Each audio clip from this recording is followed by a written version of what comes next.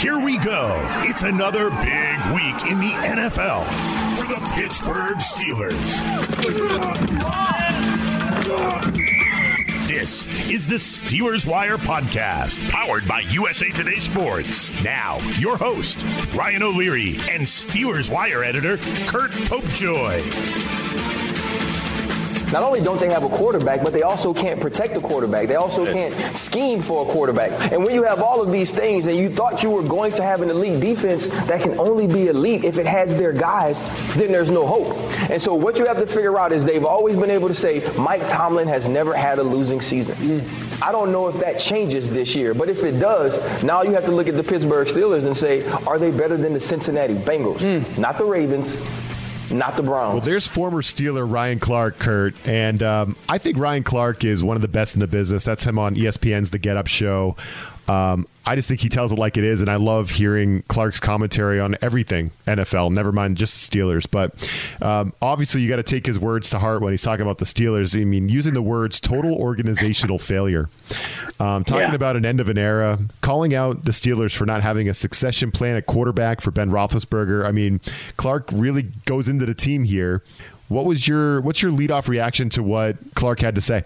Well, I don't think he's wrong. I mean, he's never been one that's been shy about being critical of the franchise. You know, a lot of former players that find their way onto television after have a tendency to let their bias show quite a little bit, but Clark's never been like that. While I agree with him that the Steelers have failed, I mean, the Steelers have failed to have a succession plan for Ben Roethlisberger going all the way back to when they held on to Landry Jones longer than they should have. I mean, this is not new for the Steelers to not really have a plan in their plan. The problem is with saying that now is it probably really wouldn't matter. You know, had the Steelers drafted a quarterback this year, are you really thinking about benching Ben for a rookie? I mean, what does that gain your team at this point? Yeah. So while I don't disagree with him that Pittsburgh probably should have addressed quarterback this offseason, probably should have really addressed it the previous offseason when they had a better opportunity to do it. I don't know what it serves to talk about that now. We can talk about whether Ben can still play, or, you know, how much of this falls on him and how much of this falls on the offensive line. But I don't see them in any better position regardless of how they would have handled that. Now, looking ahead to next year, you know, you're probably looking at a bigger problem if he doesn't come back. I mean, you could see maybe an extra year before they're competitive or whatever the case may be. But I don't disagree with what Clark said, and I do think that the Steelers front office has had their head buried in the sand for the last few years about Big Ben's eventual retirement. I think they just wanted to ride this out and not think about the future. And I think part of this, too, was to spare Ben's ego a little bit.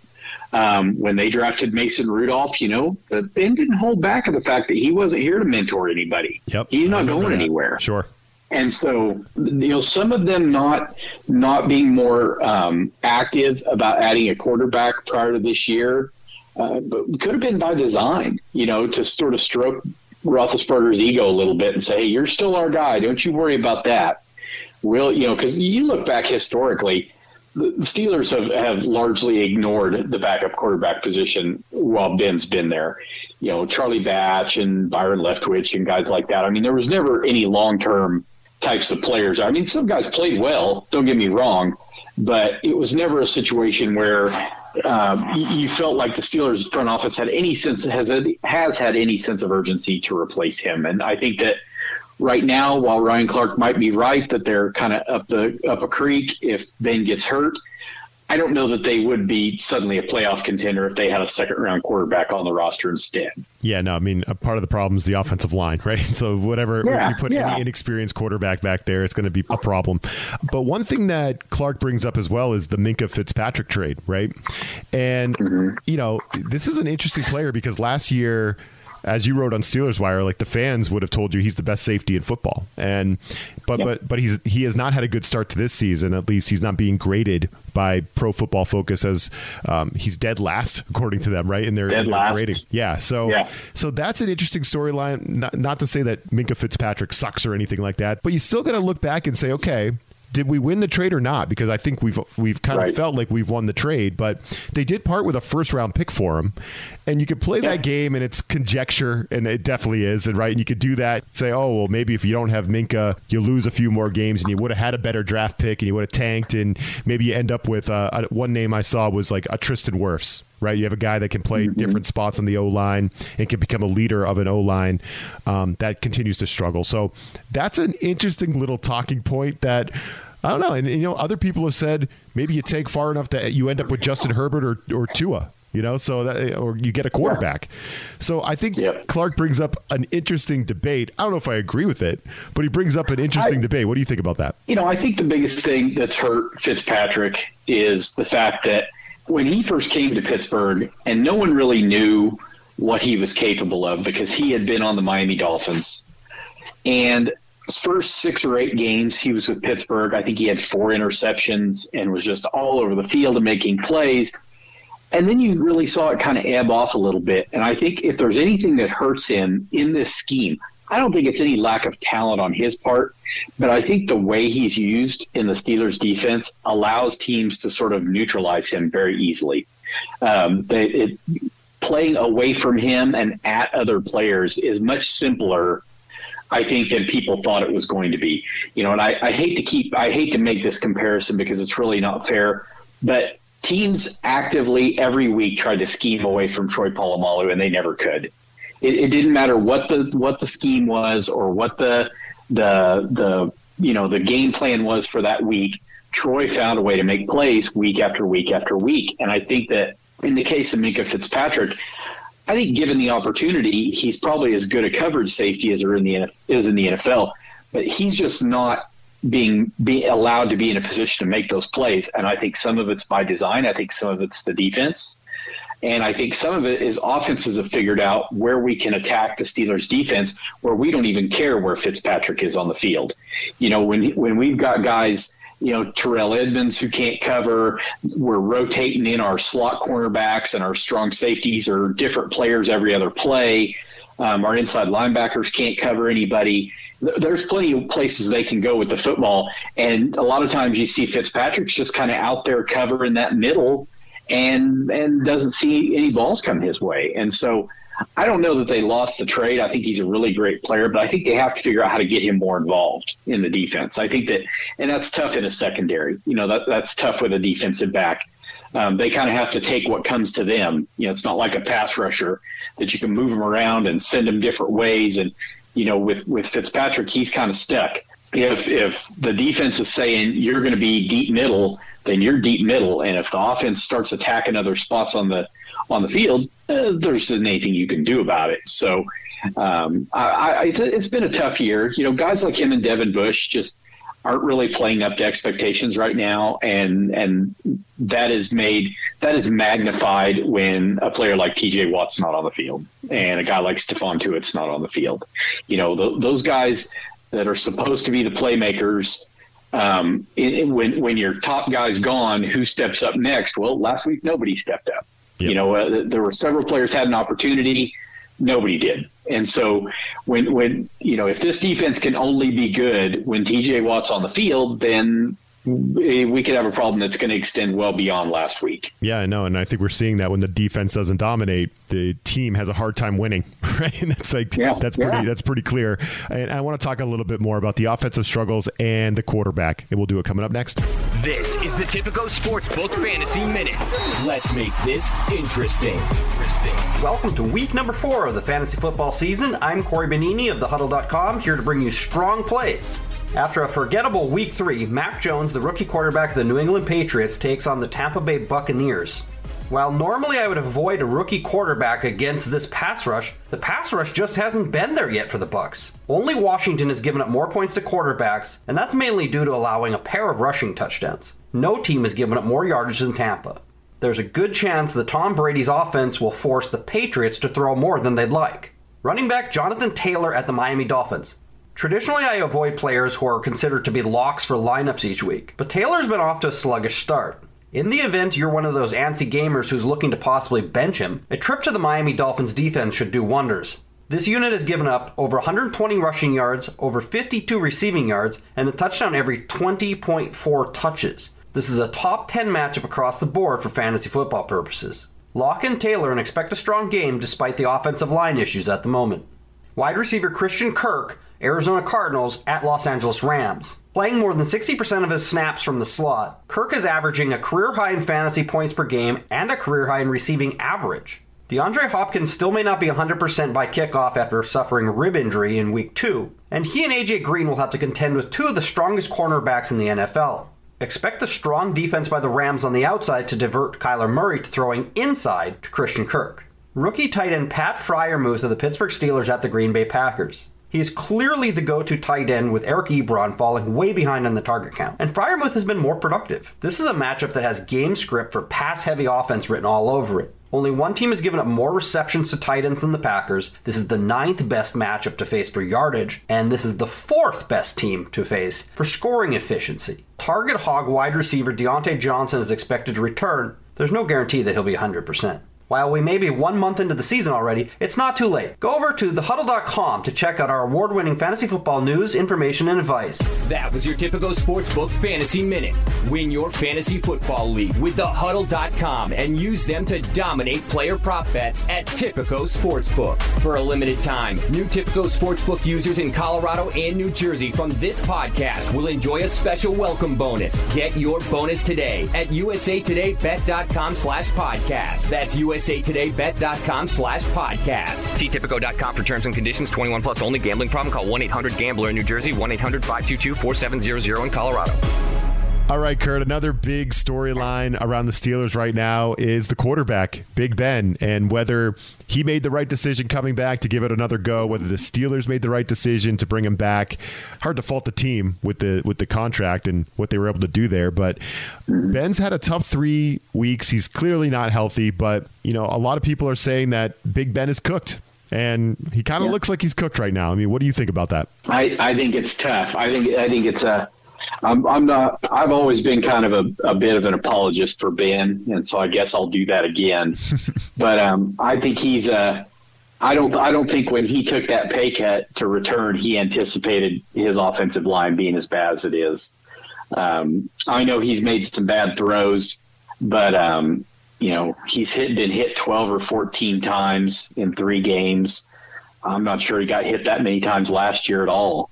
And the hits he's taken, I don't think he's done by any means. I think he can still play, but I think what's happened through 3 games so far really illustrates when you roll the dice on a lot of unknowns on your offensive line, it can really blow up in your face. And I think that right now, the Steelers' lack of a you want to talk about succession plan, the lack of succession plan to replace David Castro and Matt Filer and Alejandro Villanueva and Marquise Pouncey is probably the succession plan that they should have focused more of their energy on than the quarterback. Yep. I think if you give Ben some protection, I don't think his skill players have played well. I wrote about this. I've never seen a passing offense that feels more labored to get separation and to get open. I watch other teams play, and it's remarkable to me when passes are completed and the receiver is a yard or 2 off from the defensive back. The Steelers never get that. I mean, they are literally blanketed on every play.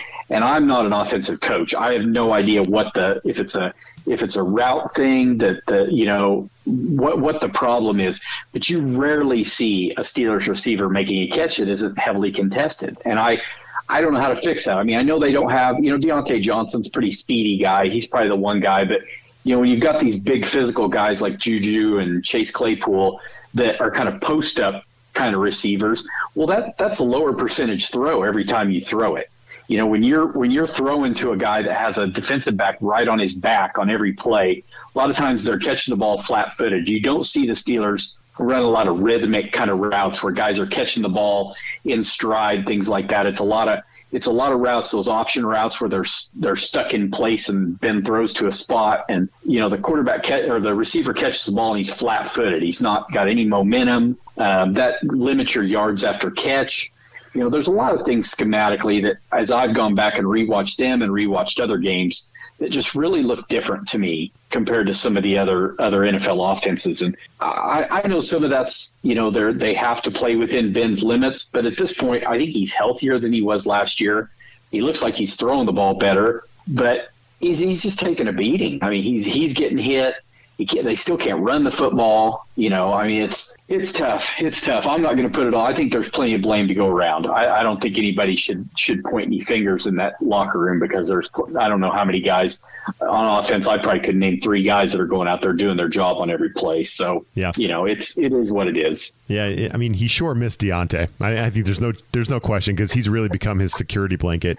We talk about Freiermuth becoming that guy, but it's really Deontay Johnson right now.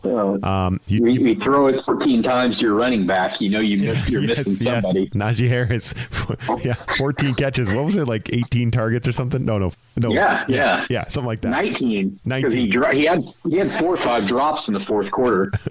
Well, you got to throw it to him because you're dead last in rushing yards per game. Pittsburgh is, and 5th to last in points scored, and the offense is 8th worst in yards per game. So it's just really a struggle right now, as you're saying, Curt. And you kind of floated this question last week, and I'll float it to you again. I mean, how long do you think Tomlin goes before he considers a change? Like, maybe he throws Mason Rudolph out there, or do you think this is Big Ben's season, and it's not all his fault, and even if the offense is kind of laboring, they stick with Big Ben? What do you think? How long until Mike Tomlin considers a change?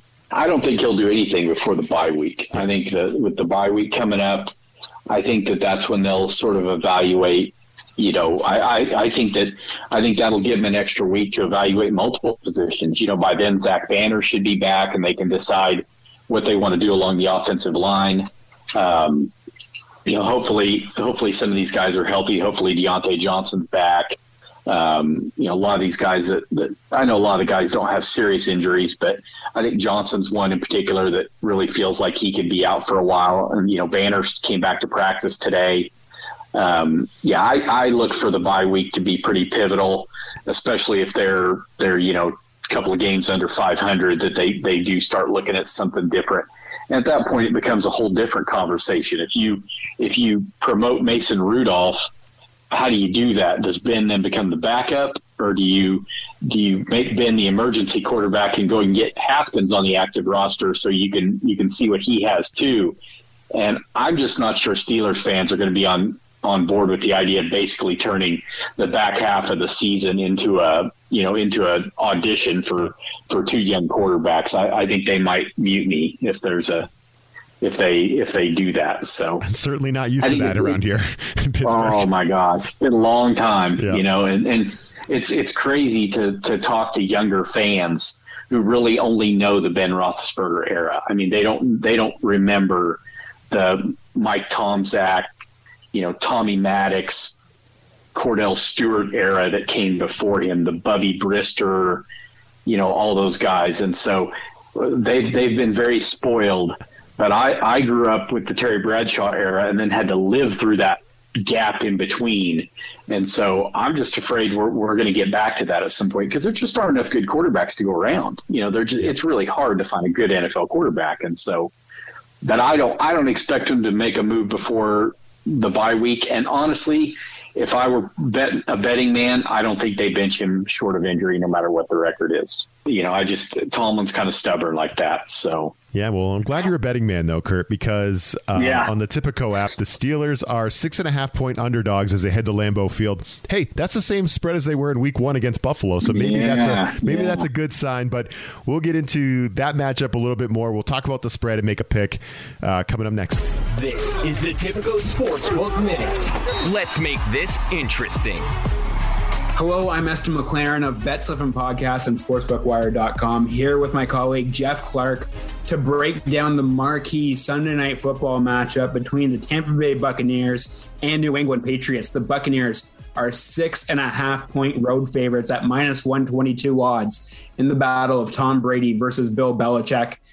Buccaneers are my pick to win by 7 or more. This line seems soft. I don't care about Brady Belichick. This is a Super Bowl caliber Tampa Bay Buccaneers defense. Hasn't looked the part so far. Better days are ahead, and those are going to come against rookie Mac Jones and the Patriots. Jeff. I'm with you. I got the Buccaneers. I'll lay more than a touchdown or whatever it gets to. Brady's got all the motivation and all the help around him that Belichick doesn't. And Mac Jones is graded out, is discussed as if he were better than the rookie quarterbacks, whereas I think he's as bad as the rookie quarterbacks. And we should see a get-right game for the Tampa Bay defense that struggled through the first 3 weeks. I'll lay whatever with the Bucs. Let's just call it a touchdown. That was your Typico Sportsbook Fantasy Minute. Win your fantasy football league with thehuddle.com and use them to dominate player prop bets at Typico Sportsbook. For a limited time, new Typico Sportsbook users in Colorado and New Jersey from this podcast will enjoy a special welcome bonus. Get your bonus today at usatodaybet.com/podcast. That's usatodaybet.com/podcast. See Typico.com for terms and conditions. 21 plus only. Gambling problem? Call 1-800-GAMBLER in New Jersey. 1-800-522-4700 in Colorado. All right, Curt, as we said, Steelers 6.5-point underdogs as they head to Lambeau Field to face the Packers. And the Packers seemed gettable in week 1 when they got their doors blown off by the Saints over in Jacksonville, that neutral site game. But they seem like they found their mojo a little bit, right? When that comeback win over the San Francisco 49ers, Rodgers was kind of deadly in that game, targeting Davante Adams with those back shoulder throws and those goal line throws. They looked like they were kind of back, like vintage Davante Adams, Aaron Rodgers. And it just feels like the Steelers are in a tough way heading into Lambeau Field. In week 1, this same 6.5-point spread, I actually took the Steelers. I took the points. But in this matchup, I feel like if the spread's under 7, I feel pretty confident backing the Packers. I think the Packers are in a position to win this game by double digits. Absolutely. I would definitely give the 6.5 right now, because we still don't know what the state of the defense is going to be. And I think if they're not at full strength, Ben's not going to be able to keep up with that offense. I mean, the Steelers offense can't run with that Packers offense. If nothing else, I mean, their running game, their offensive line is physical, and that Aaron Jones can play. He's and good. Then they take him out and bring that A.J. Dillon in that just hammers on people, big kid, and, wears people down. And they've got, they got a couple other receivers that they're kind of nice complementary guys to Davante Adams. They throw to their tight end a little bit. And I mean, let's just face facts. I mean, Aaron Rodgers, I mean, he's amazing. I mean, Ben Roethlisberger had nothing but praise for him.